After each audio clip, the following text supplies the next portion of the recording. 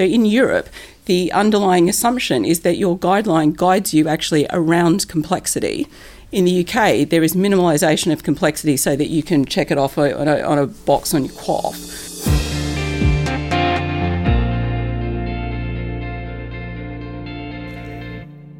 Hello, I'm Tom Mobley, UK editor of the BMJ. Today we're at the Nuffield Summit, where each year we record a round table. And today we're asking, why are we failing people with multiple conditions? We know that the number of people living with multiple health conditions is rising year on year, and yet training, guidelines, organisations and physical spaces in healthcare still largely focus on single diseases or organ systems. This means that patients in the NHS are often treated as if their conditions exist in isolation, and that their care lacks coordination and isn't as good as it should be. To look at why patients with multiple conditions pose a challenge to the NHS and what we can do to improve the care they receive, I'm joined by a panel of doctors from across primary and secondary care. Can I get you all to introduce yourselves? My name's Louella Vaughan. I'm a Senior Clinical Research Fellow at the Nuffield Trust, and I'm also a Consultant Acute Physician at the Royal London Hospital. My name is Jihad Malasi. I'm Clinical Chair of Thanet CCG, working GP 2 days a week, and a Clinical Director for East Kent Hospital Transformation Services. My name is Rammya Mathew. I'm a GP in London, and I also lead a quality improvement team in Islington, and I'm a columnist for the BMJ as well. Okay, David Oliver, consultant in geriatric medicine and acute internal medicine at Royal Berkshire Hospital, also a weekly BMJ columnist and former Vice President of the Royal College of Physicians and President of the British Geriatric Society. Can I start by asking what sort of patients we're talking about here? If you've got any particular examples of a group of patients recently you've dealt with who have particular problems with this issue? This is a daily challenge in our on-take. So I particularly work over in East London, where the rates of complex comorbidity are actually quite high in our local Asian population. They frequently have cardiovascular disease. They often smoke. There's often problems also with obesity, diabetes, so really quite complex groups of disease. And these patients frequently come in with very non-specific presentations, shortness of breath, chest pain, not feeling very well.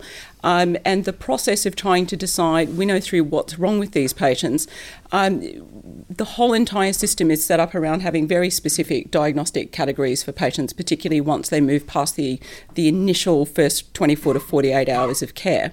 The other group of patients that we're increasingly seeing are groups of vulnerable people, so young adults who often have multiple comorbidities, often related to congenital or disease in early childhood. And this is also an increasing and underrepresentative group that we're starting to have to deal with, which is not well catered for actually anywhere in the system. We do this very badly. And young adults, children who have been very well taken care of in the paediatric system, that transition into the adult period is one that's really marked by quite severe health problems and often deterioration in health, and we manage that very badly. So I have an example of a gentleman I went to visit. He has 12 or 13 medical conditions, too young to have those conditions, frankly. Diabetic, on insulin, COPD, ischemic heart disease. He has signs of heart failure already. He's receiving treatment from general practice, from the community teams, from mental health teams, from intermediate care teams, and this gentleman really is placed in the wrong habitation. He's not receiving the right sort of care. He can't leave his home. And this is something typical, I think, of the type of patients that you see in deprived communities, particularly where I work in Thanet and other coastal communities. It's something that I feel passionately about. And Rammya, for you, what is a typical patient with these sort of problems?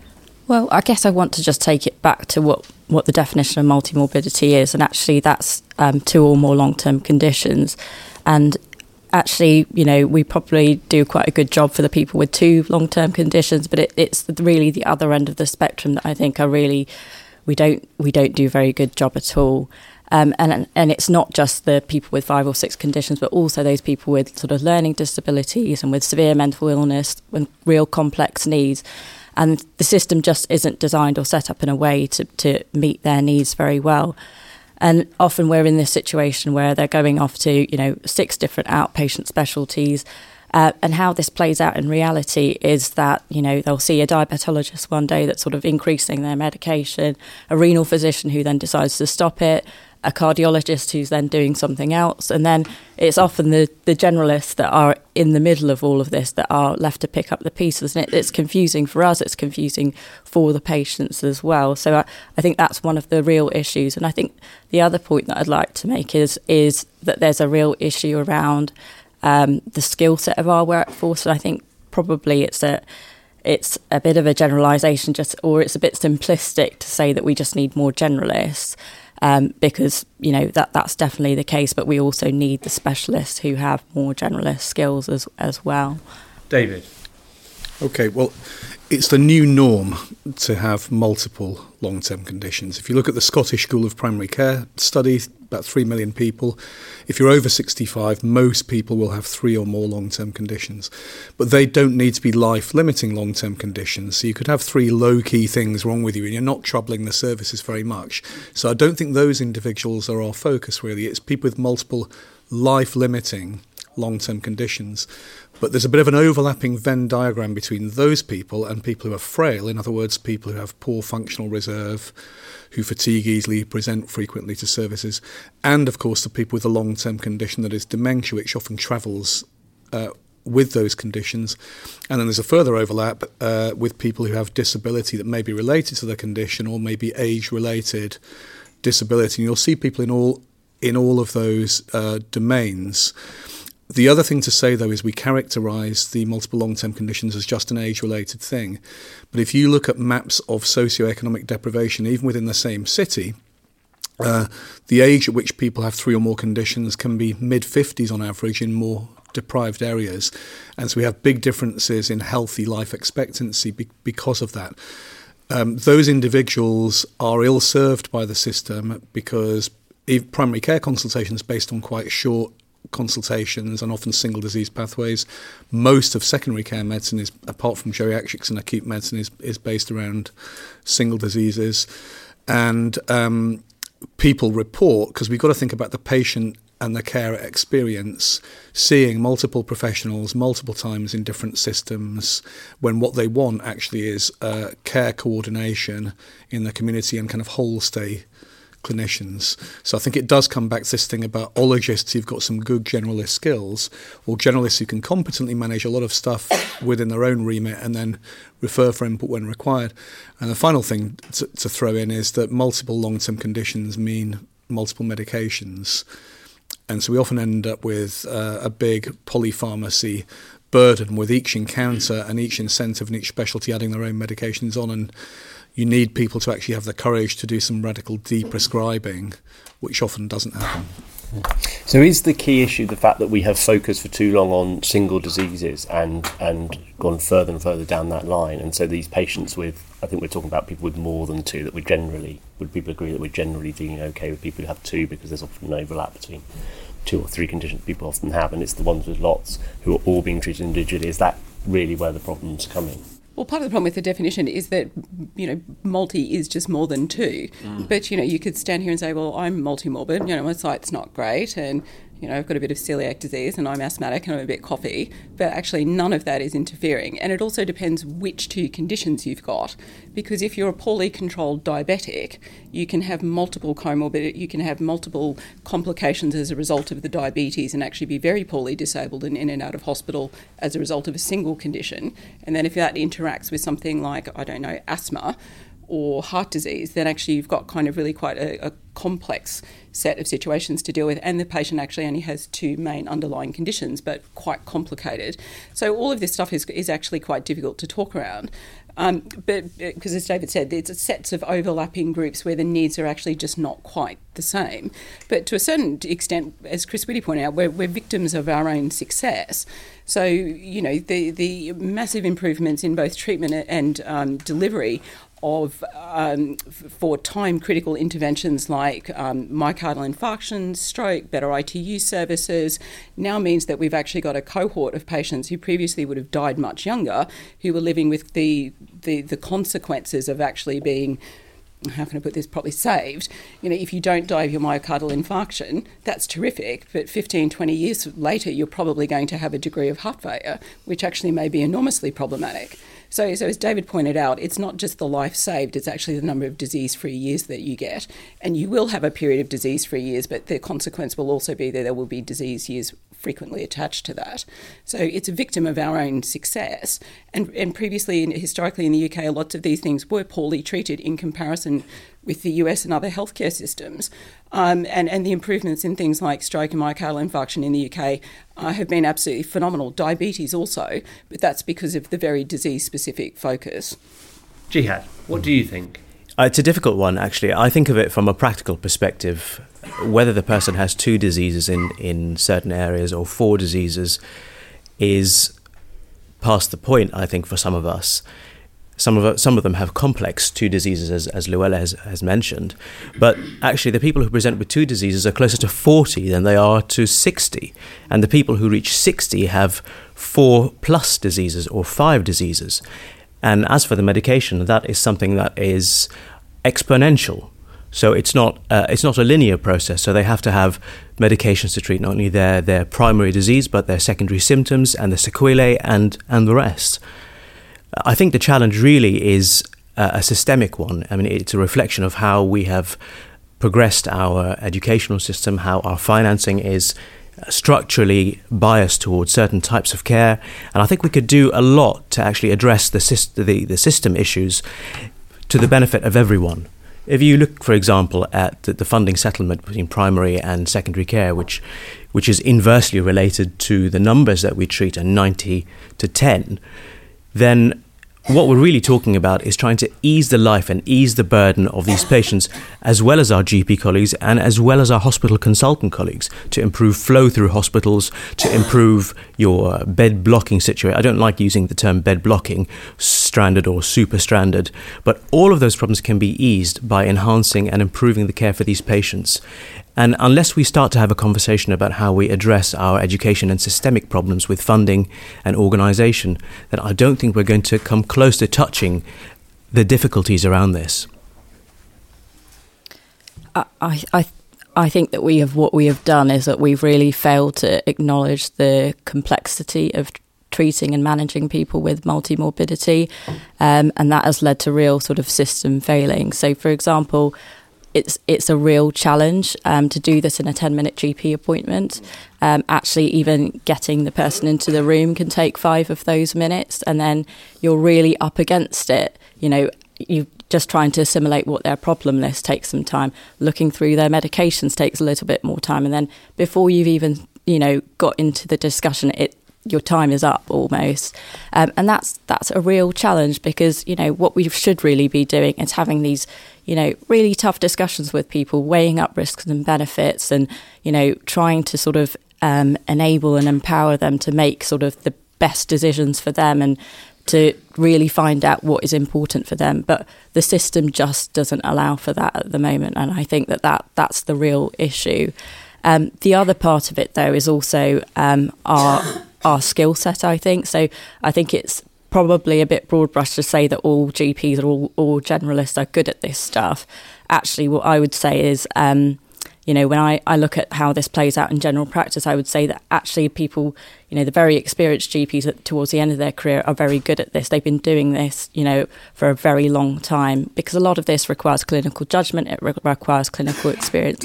And actually, they were here prior to the era of guidelines, whereas younger GPs like myself have come on in this sort of environment where clinical guidelines have really sort of driven how we practice medicine. And people are afraid. They're really afraid to work outside of guidelines. So we have to acknowledge some of this. And actually, it is a much more litigious environment as well. So how do we sort of enable people to, get that confidence to work outside the guidelines and really sort of use those principles outlined in things like, for example, the multimorbidity guidelines to manage these people in a more coordinated way that is in their best interest. And do you have any specific training or discussions around that interaction between diseases, or are you just looking at managing a patient who's got this condition 1 and condition 2 and doing it best in parallel? Is there any kind of particular training around the fact beyond the sort of guidelines on multimorbidity? Because there's a lack of research in that, in terms of that interaction and the two kind of rubbing up. Yeah, I mean, I want to take this right back to medical school, because I think there's a real issue there. So, admittedly, I am still 10 years post-medical school, so I don't know if some things have changed since then, but we still teach medical students in the practice, and I don't get a sense that things have changed very much. But actually, there was no sort of, coverage of topics like multimorbidity, polypharmacy, deprescribing, the whole sort of clinical reasoning, shared decision-making. All of that was completely missed out in our curriculum. So I think there is a real gap there that needs to be addressed. And I also think that there's, issues around the sort of how we assess medical students, and even at postgraduate level, it's very much focused on a knowledge base. So, do you know the answer to this? Whereas actually it's much more about the application of this knowledge in real life, which is much more challenging, and actually we should be much more focused on that. Okay, just one quick thing that Louella said, which I agree with, just to add to the complexity. There are certain comorbidity clusters that travel together. So the person who's got diabetes and hypertension and peripheral vascular disease and cerebrovascular dementia and chronic kidney disease, all basically caused by their arteriopathy, those kind of comorbidity clusters are quite predictable, and you can set up services for people who you might realistically expect to have those issues. And in fact, let's say you are a nephrologist doing dialysis, you will be dealing with all of those issues on a daily basis. But I think to an extent, Tom, your question was about the history of how we got to where we've got to. So it's just worth saying that when the NHS was founded just after the war, 48% of people died before they got to 65, and it's only 12% now. So people who generally used to die from single diseases in midlife, including infectious diseases, now survive those into later life. You don't die from your heart attack anymore, you live with chronic cardiac failure, for instance. As the number of guidelines, the amount of evidence for good practice has grown, as the focus on safety and quality has grown exponentially, it's much harder now than it used to be at the start of my career for a good, competent generalist to manage most of the conditions with the knowledge they had in their own head. And in fact, it's often seen as less acceptable by the public and the politicians. So you've got this tension. If you have your diabetic emergency or your acute coronary syndrome, you want to be looked after early on by the people with the most expertise who do that every day and in their comfort zone. But on the other hand, if you're living with 6 different medical conditions, you do not want to be passed around like a piece of meat between different ologists. And although a GP just told me when I was coming out of my bedroom this morning that GPs were brilliant at multimorbidity and us hospital doctors were useless and over-investigated everybody, which didn't go down well with me, the reality is if you have general practice designed around 10-minute consultations with single disease contract incentives and with a lot of nurses doing a lot of the long-term conditions management, neither it nor hospital medicine, which is traditionally based around single organ diseases, can quite meet those challenges. And I think the shift we have to make is, and I know this is a truism, is more towards proactive care planning, care coordination, shared care around patient goals, so that instead of constantly being in reactive mode, either in acute care or primary care, we're sitting down with people who have those 5 or 6 conditions and those 10 or 11 medications and doing some care planning and care coordination upstream. And I don't think at the moment the system gives people enough time to do that, even though the knowledge base is there about how to do it.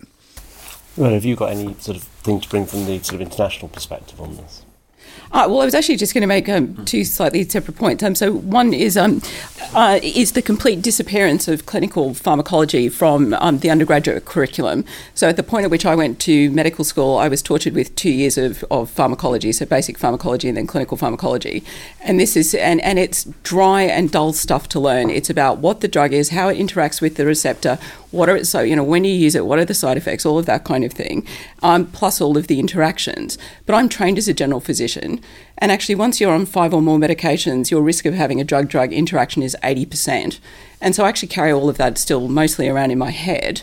And, when I can skim a drug list and say, well, those two are a problem, that's a problem, we need to stop this, that will be interacting with that. One of the clinical pharmacologists at my hospital stood up a couple of weeks ago and said to my junior doctors, you do not need to know anything about any drugs, it's all in the BNF. And, if he's really suggesting that every single person we have come in on 20 or more medications sits there and flicks through the BNF looking for a drug interaction, that's just absolutely impossible. And I think the other really interesting thing is I absolutely take your point about guidelines, but I think there's a really interesting issue that many of the guidelines that are set up in the UK are set up so that they're auditable at national level because they're attached to funding. So if you make the comparison between the European Society of Cardiology guidelines for hypertension, I love these guidelines. They're 100 plus pages long. The recommendations about what you treat, these are the other conditions that the patient will have which will be life limiting. These are the antihypertensive drugs that will have a positive effect on that. These are the ones that will have a bad effect on that. These are the interactions. Off you go and make your decision. In the UK, it's this drug first, that drug second, unless you happen to be of a different ethnic background, in which case it's this drug first, that drug second. So you've got one set. So in Europe, the underlying assumption is that your guideline guides you actually around complexity. In the UK, there is minimalisation of complexity so that you can check it off on a box on your QOF. And I think that actually sort of drives this attitude that I hate to say this, medicine is simple, patients are simple, patients are not simple, patients are complex, medicine is hard. It's often hard to know if you've made a difference to a patient with chronic illness. Sometimes I think I send them home and I'm not always convinced that they're a lot better than they were before, but they might be, and then I need the bed. And that's the kind of the harsh reality of it, that these things are difficult and they require judgment and they require a vast amount of knowledge that sits underneath that, and the kind of quest to simplify medicine and to codify it and to make it able to be something that you can check against and hand money to someone, I think does this group of patients a really great disservice. Remember, you touched on the issue of sort of guidelines playing into this, and particularly, people trying to follow them and the sort of litigious culture. Could you touch a bit more on that? Yeah, I just think it's really hard, because when you've got a guideline there that is telling you that if X happens to do Y, then you've got to be quite bold to be able to step outside of that. Unless, of course, you've really been grounded in that sort of framework of how to manage multimorbidity and so on. So that's why I think we really have to get in there right at the beginning with this. And I think there's all sorts of problems in the way we sort of assess students and assess postgraduate doctors. So there's this real kind of push towards single best answer. There isn't a single best answer. Medicine is hard. It's really complex and you don't know if you've done the right thing, but it's about being able to sort of weigh up, to judge, to make those tough decisions and to have an approach to that. And I think that's what we really need to be refining. I think there's this really interesting issue of doctor as hero. So if you're frequently with single disease, particularly if it's something where it's where a part of the condition is time critical, it's heroic and you know whether or not you've made a difference. But actually discomfort around comfort with ambiguity, not being sure if you know what's going on, have you got the right answer, being prepared to question yourself, do something, but that actually to be able to reassess it. This is a completely different skill set. It's a different way of being a doctor. And it's much more ambiguous and you have to deal with a lot more doubt. And, I go home and after a take and sit in the shower and think, I should have done that, and I go and call the medical registrar back. It's a completely different way of being assessing, and actually it's quite uncomfortable. And it requires more maturity to do it. And I think that and it's not ER. Oh God, that's much more exciting. I look at the traumas and think, dudes, that's great, isn't it? Mm-hmm. But my job's not like that, and we don't train people, I think, very well to do it anymore. Have you considered a career in general practice? I'm a general physician, but there's no use for my skills here. Yeah, so that it's important to there is generalism outside general practice. Geriatricians, biggest internal medical specialty in the country, acute internal medicine doctors, in fact emergency medicine doctors are all confident, competent generalists who are used to dealing with people with many things wrong with them. And certainly in this country, most people with organ specialties have had years and years of internal medicine training and accreditation. The problem is that their internal medicine functions competing with their their separate specialty rota, whether it's endoscopies or whatever. But it's not they've not the training. What I wanted to talk about, though, which we haven't covered much, is who we're doing this for is the patient and often their carer, critically the experience. And if you look at it through the patient's eyes, and National Voices did great work called A Narrative for Person-Centred Coordinated Care about what things look like from the person's perspective. More recently, Richmond Group have looked at multimorbidity, and the Royal College of Physicians did a report about redesigning outpatient services. What people tell us is when they go to the GP, they can only talk at one problem at a time, and they don't have the time they want. They tell us that when they come to hospital, they're being bounced around lots of different specialty clinics, wasting time getting to and from the hospital, often going for routine follow-ups when they feel well, when what they prefer to do is contact their nurse specialist or doctor when they've got a problem they want to discuss.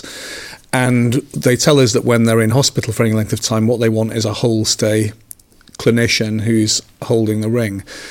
And a lot of this stuff doesn't lend itself to protocolizable single disease pathways and outcomes. And I think we can pay lip service to patient-reported experience measures and outcome measures and person-centred care. But if we actually really embed that in the way we work, about what would I want for me or a member of my family, would I really want to be going to 5 different outpatient clinics 20 times a year, giving up half a day off work each time?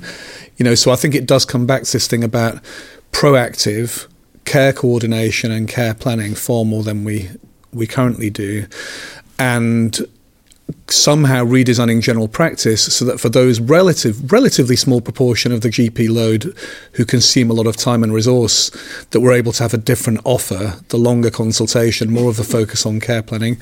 And then when we're talking about people using hospital care, it's how you combine the expert single disease input when it's required with the competent, confident generalism. I mean, my utopian scenario is that most of acute medicine is run by geriatricians and acute internal medicine doctors because we like doing it and we're trained in it, and then we get in-reach from ologists. But the reality is there aren't enough of us to do all of that for all people.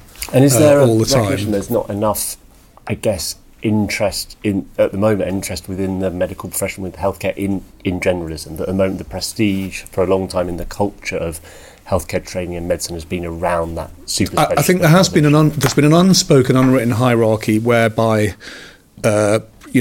secondary and tertiary are higher status than primary, and within secondary and tertiary, single organ interventionism, high tech, young, curative is more glamorous than helping people live well with multiple long-term conditions. But we're fortunate in the UK because we have a national salary scale, and a geriatrician will earn the same as a cardiologist. So we haven't got perverse pay for performance incentives, salary incentives, and we do train a lot of generalists. But I think there's a big push now to have more people doing more general internal medicine for more of their early training, to equip people with more of those generalist skills. If you talk to young doctors in this country, though, they look at what the medical registrar does on the acute take, and they can see it's punishing, it's busy, it's highly responsible. And for a lot of people, they think that isn't for me. I'd rather do something that's more outpatient focused. So I think we have to make those jobs more attractive for people to do if we want to drag more people in. I fear you're painting a picture of secondary care specialists looking after numbers of patients with these multi-morbid conditions. But if you look at the numbers, 90% of care, 90% of patient contacts happen in primary care. They don't happen in a hospital. By the time you reach a hospital, you've already got AKI, 1, 2, 3, 4, or you have a condition that already means that you're going to be driven through a system that leads you to poorer outcomes. 80% of people who are admitted to hospital over 75 have no GP referral because in their time of crisis they default into the acute. This is not a criticism of GPs. If you look at who's in emergency departments waiting for beds, it's primarily older people with multiple life-limiting long-term conditions. So I absolutely agree with you. Most consultations happen in primary care. We haven't got the balance right. We've failed to invest sufficiently in primary and community care. But on the other hand, we don't drag people in off the streets. And if you look at the spend on acute care in the NHS, it's actually lower than most OECD countries. And we've got the smallest bed base in England of any OECD country. Obviously, I'm a hospital doctor, so I'm going to talk about secondary care doctors because that's what I do. But nonetheless, the numbers are the numbers. 90% of patient contact, and the patients that you don't see are the patients that we have averted from coming to your hospital doors. I'm not saying that this is yours and ours. I'm saying this is all us together. But I'd like to come back and talk about what it is that's happening outside of hospital doors and what's happening between our services to improve care for patients. We've already had several years of the Primary Care Home Initiative, which has evolved into the Primary Care Network Initiative, and we can talk about that. There's also been improvements in GP access in terms of GP streaming in hospitals, digital. We've actually employed e-consult, and that's something I think that's touching approximately 12 million patients around the country. So I think that's I think they're very valuable services. The other thing that we're doing locally, I think, which is interesting, is a home visiting service. So we're involving shared posts between the hospital, community services, and general practice. This consultant, a good friend of mine, Dr. Gabaran, goes into care homes. We picked out 7 of the top care homes in our area that have high attendance rate and high ED conveyances, focusing on those and devising geriatric care plans, comprehensive geriatric care plans for these patients. And for example, that there will, I'm sure, be an audit coming out relatively soon. And she's looked at 100 patients in the space of 6 weeks.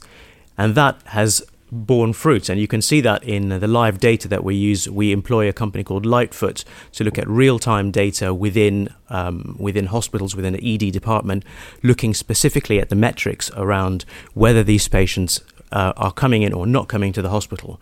At the moment, I don't think it's clinically significant enough, and I don't think we have enough of a time period to say that, but the results are encouraging. The other thing is the care home work. That's another initiative. So there are a number of shared roles, community roles. We are funding different kinds of models of working that will facilitate better working, I think. And I think we should move away from us and them and primary. Which is just the attitude you've been fomenting in everything you've said about hospital medicine, though. But there's no point getting involved in lobbing grenades. And blaming hospital clinicians for the demand that happens because people pitch up in their time of need. We don't go dragging people in off the streets. But I'm glad you mentioned the care homes, because there are 400,000 people in care homes in this country. There's only 120,000 hospital beds, and those care home residents, by definition, have very complex multiple morbidity polypharmacy, and they're far more likely to be admitted to hospital than kind of free-range, home-dwelling older people. And they're a great example of, if you do proactive care planning, care coordination, you can actually, including planning for end-of-life care, because bear in mind, 1 in 3 people in a hospital bed is in the final 12 months of their life. So effectively, both the care homes and the hospitals they're missing opportunities to end-of-life care planning. So I think that's a great example. The GP streaming, we have to interpret with caution, because the empirical evidence for its effectiveness is lacking at the moment. There are 2 big trials ongoing. But I think we need to move away from culture wars and the language of blame between primary and secondary care, because the patient doesn't recognise the difference. The patient and their family want person-centred coordinated care, and they want the different systems to speak to each other. And despite the squeamishness about data sharing and confidentiality, they expect us to share information with one another's systems. So we don't want tribalism. Can I just come in where I think primary care can really help? So one of the great things that we have is our IT systems. They are really quite advanced, and actually we code everyone's long-term conditions. And I think what all of the panel are in agreement with is that there is no one-size-fits-all model for our entire population, and we need to do more population segmentation work.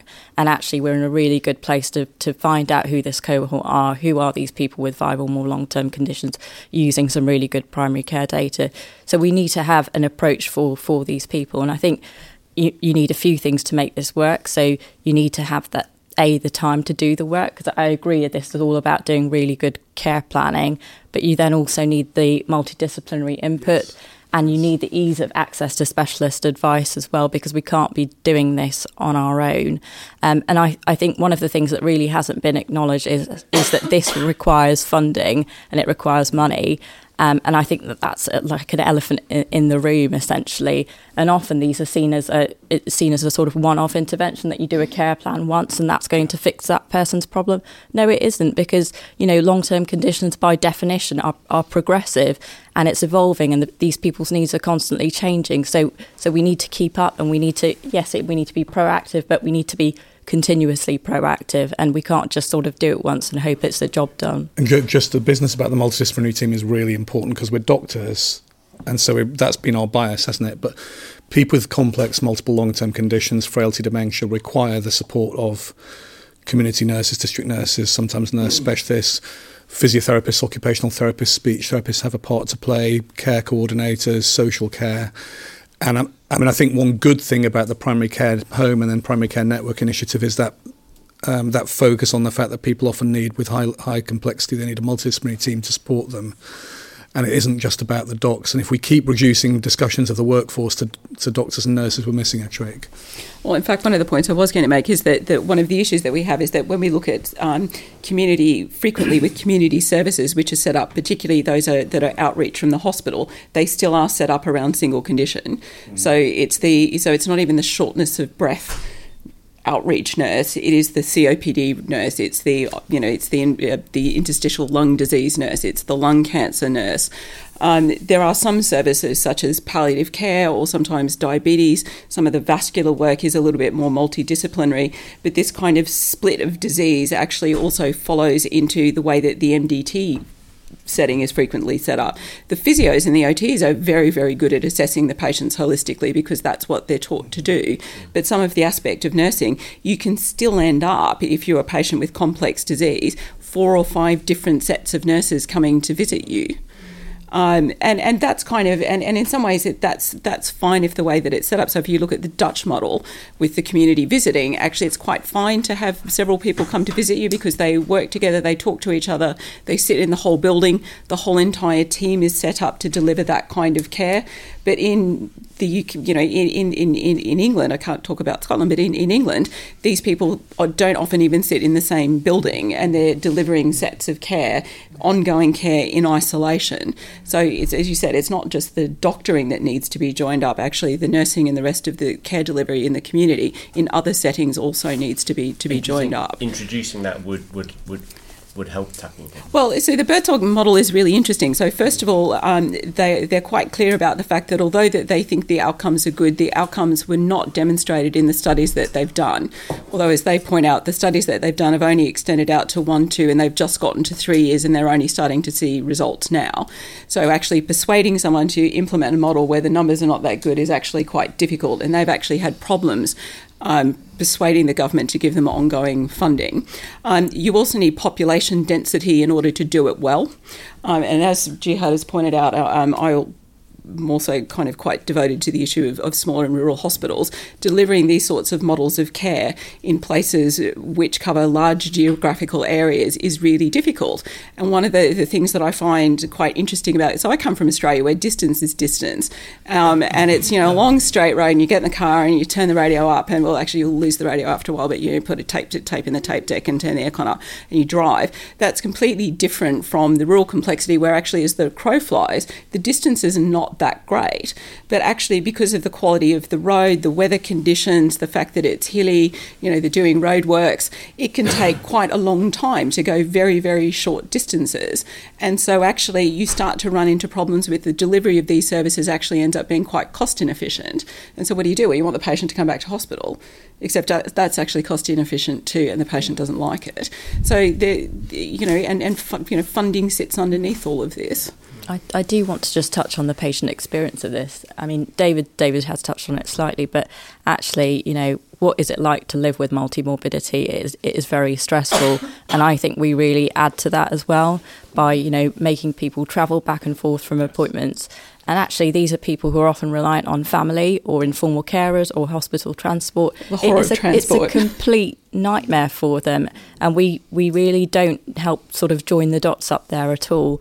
And even the administration around, outpatient appointments it can be quite quite shocking.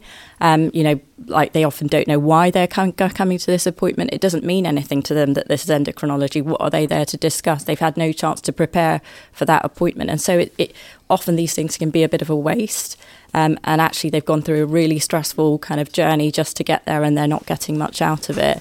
So I think there's, things that we really need to look at in terms of how we structure these appointments and make the most out of them. I don't think it's ever going to go away, that we're going to be at a stage where we're only managing them within multidisciplinary clinics. I think we'll always have a bit of a specialist interface, so we do need to tackle that. We've designed the outpatients have been less reformed, if you like, than acute care because of all the focus on the beds.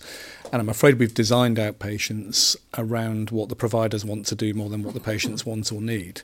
Because what the patients want is often a one-stop clinic where they can get initially all the investigations done first time, not have to keep coming back for every test. And they certainly don't want routine 6-month ritualistic appointments when they're feeling perfectly well. What they'd rather do is have the person on hand to phone up if they're concerned about symptoms, and if they need to get seen face-to-face, they will. So also, I think in that Royal College report, the figure was something like 2/3 of the traffic on the road is taking people to outpatient appointments during the working day.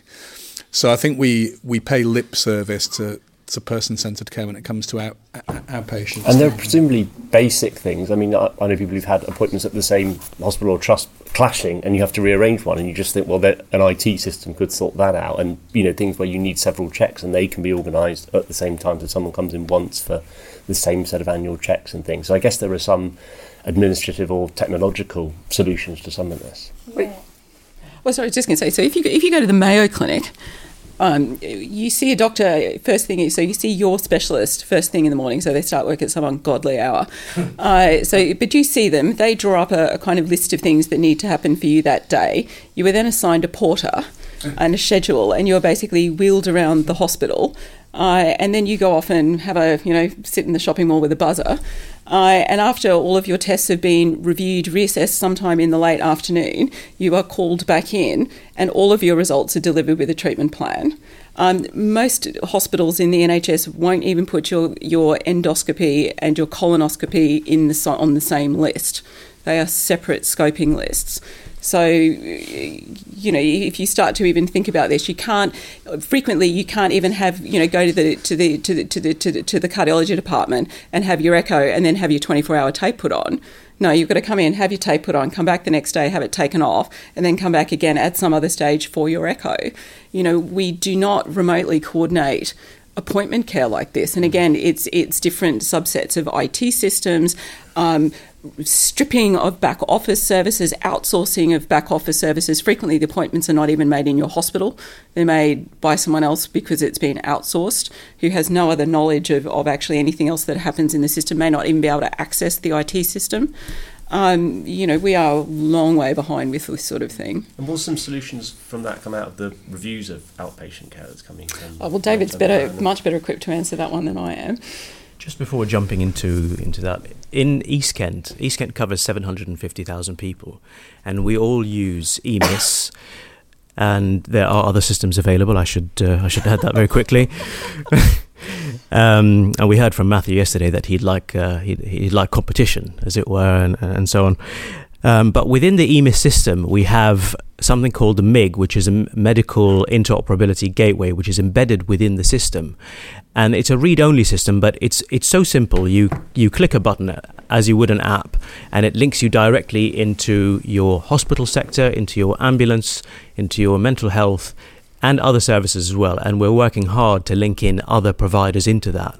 Although it's read-only, you can go down to the level of nursing notes. You can look at discharge summaries, you can look at hospital attendances, you can look at upcoming outpatient appointments. So that is really quite useful in cutting down the amount of bureaucracy and the amount of transportation time and so on. And I think if a system like that can exist at East Kent, then I'm sure it can exist in other places. And finally, in terms of straddling primary and community and secondary, we have a team called the ART team, and what they do is they have a GP-led team, so the GP acts as a consultant person, and they have a team underneath them, and they sit within the hospital, and they take patients out of the ED department and out of ambulatory care and look after them at home for a period of 5 days. and somebody goes into the home, gives them antibiotics, gives them whatever care they need, their inhalers and so on and so forth, and ensures that they have regular follow-up and blood tests, and the discharge summary goes back to the GP, and there's connection immediately if the person needs a follow-up visit. But they take care of the person in full. Now, the value of that is that you have a trusted assessment model that people will adhere to across the system. You don't have to reassess the patient, you don't have to mistrust the assessment, and you don't have to reinvestigate the patient. And I think there are also models that we could think about and how we could move that forward. There is a certain amount of scale, I think, that is possible. So we have some signs of life. Remy, have you got any sort of examples of potential solutions around this? Yeah, so there's some work going on in my practice at the moment. So it's driven by the ambition to reduce avoidable admissions. So I think the pretext is probably wrong, but the idea is right. And again, it's looking at the group of people within the population, not right at the top of the pyramid, but the segment just below that, who are at sort of rising risk and are likely to be, having hospital admissions in the next year or so. And actually, we're proactively inviting these patients in. We're trying to do care planning for them. And this involves, doing medication reviews, trying to do deprescribing, setting ceilings of care, making really explicit what this patient wants. So, do not put me back on this antihypertensive. I live at home on my own and I'm at risk of falls and I don't want that to happen. It's things like that. And this sort of information needs to be carried around with the patient. It can't be the thing that they have to sort of repeat over and over again, or it's just completely missed out in the time of a crisis. So I think the idea, is there, and it gives us a chance to do all that sort of, the DNAR discussions and all of that. But I think the frustration for me is just the time. And it's a real issue, and I struggle because sometimes I feel like I don't do it well, and that's tough to deal with. So, will the solution from this? I guess the problem arises fundamentally from the increase in longevity, from people not dying from conditions and then living longer with more and more, and the conditions accumulate. So, will the solutions come from lots of little things that will just work better and better and better, or should we expect some sort of overhaul of systems that will tackle this, some introduction of a magic new thing, or should we expect it just over the course of the next 10-15 years each of these little problems will be tackled? Yeah, I think it's multi-level. So like I said, there's stuff that needs to be done in medical education and the way that we assess medical students, postgraduate exams. There's upskilling clinicians in terms of their use of guidelines, the use of shared decision making. There is, taking a really proactive approach to care, segmenting populations, and also what we haven't mentioned is involving patients in the design of this care. So actually, we pay a lot of lip service to this, but have we actually asked them what they want? There's a lot of talk about sort of virtual appointments or e-consultations and all sorts of things, but actually, I see the patients in surgery and they're just like, no, I don't want to do this. I've tried this and it's really not working out for me. So there's a piece of work to do there around what it is that actually works for this group of people as well. And listening to the patients will be key to that. Yeah. Are there any questions from elsewhere in the room? Does anyone would like to come in? So my name's Kate Lissett. I'm a secondary care doctor delivering diabetes care in Torbay in South Devon. And one of the points that I've thought about is we've heard a lot about our experience of delivering the care for patients, whether it's in primary or secondary care or in their homes. But what I haven't heard a lot about is what it's like to live and deliver your own care. So my patient group in particular are delivering 12 self-care actions every single day for diabetes alone, let alone their renal disease, peripheral vascular disease, respiratory disease. And some patients or some people seem to manage this really well, and some people really struggle. And there's a really big difference between how often they present and how well they do. And I'd be interested in how we learn from the people who are managing this well. And it's not my area of expertise, it's their lived experience, and how we support the people who aren't managing so well to learn from the people who are. So I think we've talked a lot about whether it's primary or secondary care, but it's the patients who are living with this, who are doing the self-care actions every single day. And if they do it well, we don't need to see them as much. In fact, I think that's the key thing that we need to think about as well. How do we support them in doing it well? David, did you want to? Well, I think a diabetologist has far more experience of supported self-management than an acute side physician like me. So yeah, of course, most people live with their conditions most of the time without any contact with health professionals, and of course, self-management goes alongside the kind of care planning and care coordination. But I think we also have to bear in mind that a lot of people are not activated patients. Some people are frail or have dementia or sensory impairment or social deprivation. Or in fact, we heard from Thea, who's in the audience, about the My COPD app in Leeds, where actually a lot of people were kind of digitally excluded and struggling to use the app. So, no, I mean, I hope we did talk about the patient experience should be more of a driver. But I would say in general, there's no shortage of stuff out there already about any of what good looks like.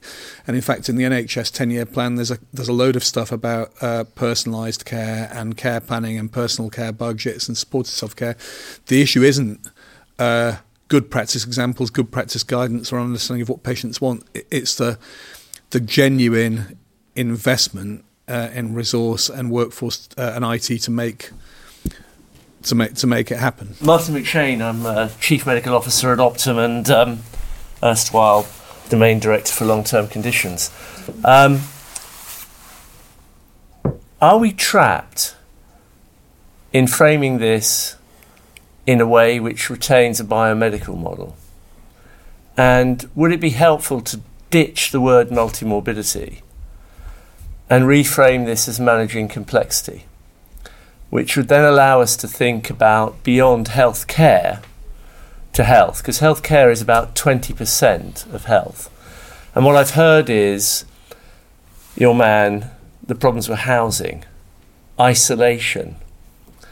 We talk about the communities that people live in. And if you go to Hilary Cotham's work on radical help, do we need to rethink the way we're approaching this so that we don't trap ourselves and think it's a combination of conditions, but it's actually complexity that people are carrying. And if we looked at their complexity and the risk within that, it would help us reframe how to deal with this in a personalised way. I mean, the only thing I'd like to add to that is I think there's loads of good things happening in the voluntary sector, and we by no means are harnessing the full potential of that. So I think there's definitely work to be done there. But I also wanted to come back on the point of sort of supported self-management. I mean, I you can really see the positive benefits for patients when it works, but it's often set up again around single disease conditions. And actually, could we encourage or drive this for multimorbidity? I think that would be a really good thing to do, because I think there are things that we can, that patients can share and learn from each other. But I think sort of tying in with your point, Martin, is also around advocacy. So, because not everybody is going to be able to do that sort of thing. And there are a group of people who just need advocates. And if they don't have family or people who will do that for them, who is going to step in and do that? So those are the kind of bigger picture things that we need to consider beyond health, I think. Hi, I thought I'd pick up because David mentioned Thea, Chief Executive Leeds Community, and talked about My COPD app. And one of the things, I couldn't agree with you more about self-help, and also, Radical Help is one of my favourite books and ways of framing the way in which we think about this. I completely agree with Louella, because I run community services in deeply inadequate ways, as were described, by disease segments, so we can end up with many people being brilliant in one segment. But one of the things we did, because we couldn't recruit enough nurses into our community teams a couple of years ago, so it wasn't because of brilliance, it was because of panic, we started to recruit people we called self-care facilitators to just try and help and support people so that actually the precious nurses we had didn't have to go in constantly to the out-of-control diabetic or to the person who was finding a problem with eye drops. And they were people who were trained but were not professional in any way. We now have that embedded as part of our teams because it became such an excellent way of working, and we recruit people from all sorts of professions. We've got people who are now policemen who've come in to do it, and people from teaching who've come in to do it. And my favourite story is of a very complex patient who was continuously out of control and having hospital admissions, etc., etc. But what the self-care facilitator was able to ascertain is they couldn't read. And at the basis of everything was the fact that we kept giving them information to read and leaving them information to read, and it took them a very long time to tell us that he couldn't read. So that's my story. Al Mully from Dartmouth. I just want to pick up what Martin and Thea have addressed. What makes a system complex is people trying to exercise whatever agency they can, regardless of how limited that is. And it's really important to understand that we are working in a complex system, delivering complex interventions to people living with complexity in their own complex system of community and neighbors and friends. And that makes things that we ask of them more or less difficult. And we don't have any mechanism for setting priorities and helping them set priorities. Let me just give you a very quick example. I have never heard a doctor say to a patient, "I don't have enough time to give you. You've just got too many problems." I've never had a patient say to me, "I don't have enough discipline to do everything you're asking me to do." Right? And because we don't acknowledge those constraints, we instinctively don't set priorities. Okay? So if somebody has diabetes, there's the blood pressure, the eyes, the lipids, the kidneys, and of course the glucose, right? If they also have congestive heart failure, there are another 10 things that we might be asking them to do, and maybe a priority is the fluid balance, right?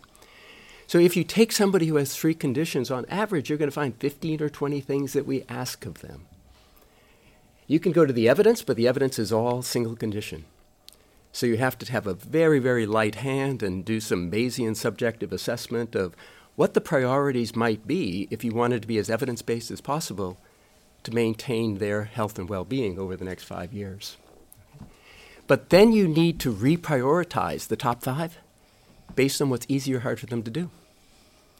Because if you just go by the evidence and say, you do this, that's what the evidence says, and what you put your finger on is something that's really hard and something that they're not confident about, you've demoralized them. You haven't supported them, you haven't energized them. So this is the way in which you can think about shared decision-making in real life, setting priorities for people with complexity because of multiple conditions. And you need exactly the kind of intervention that Thea was just describing.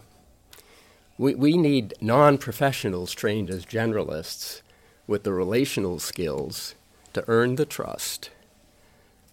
And you do that by letting people understand that you understand a little bit, or at least curious about the context in which they live their life. Although I'm married to an American, I think we may have just surfaced a cultural difference there. Because I hear doctors in the NHS telling people day in, day out they don't have enough time, and I do it myself, and I know it happens in primary care as well. In a resource-constrained system where people are pressurised and time is limited, we're quite explicit about the fact that we don't have the time to give people the kind of attention and consideration that they might require. I think the business about complexity, by now the entire health policy commentariat, both here and internationally, acknowledges that it's not just about the medical model, it's biopsychosocial, and those other factors are important, and it requires whole communities. That's a truism. It's presented as some kind of challenging of orthodoxy, but actually everybody's been saying that for ages. The issue is how you actually make that happen. And what we've done in this country is we've slashed local government funding, which in turn has slashed funding for public health and for the voluntary sector. And our GPs, if you look at the recent comparison between 11 high-income nations in the BMJ, are seeing about twice as many patients a day as GPs in any other country. We have the fewest doctors and nurses per 1,000. We have the fewest hospital beds.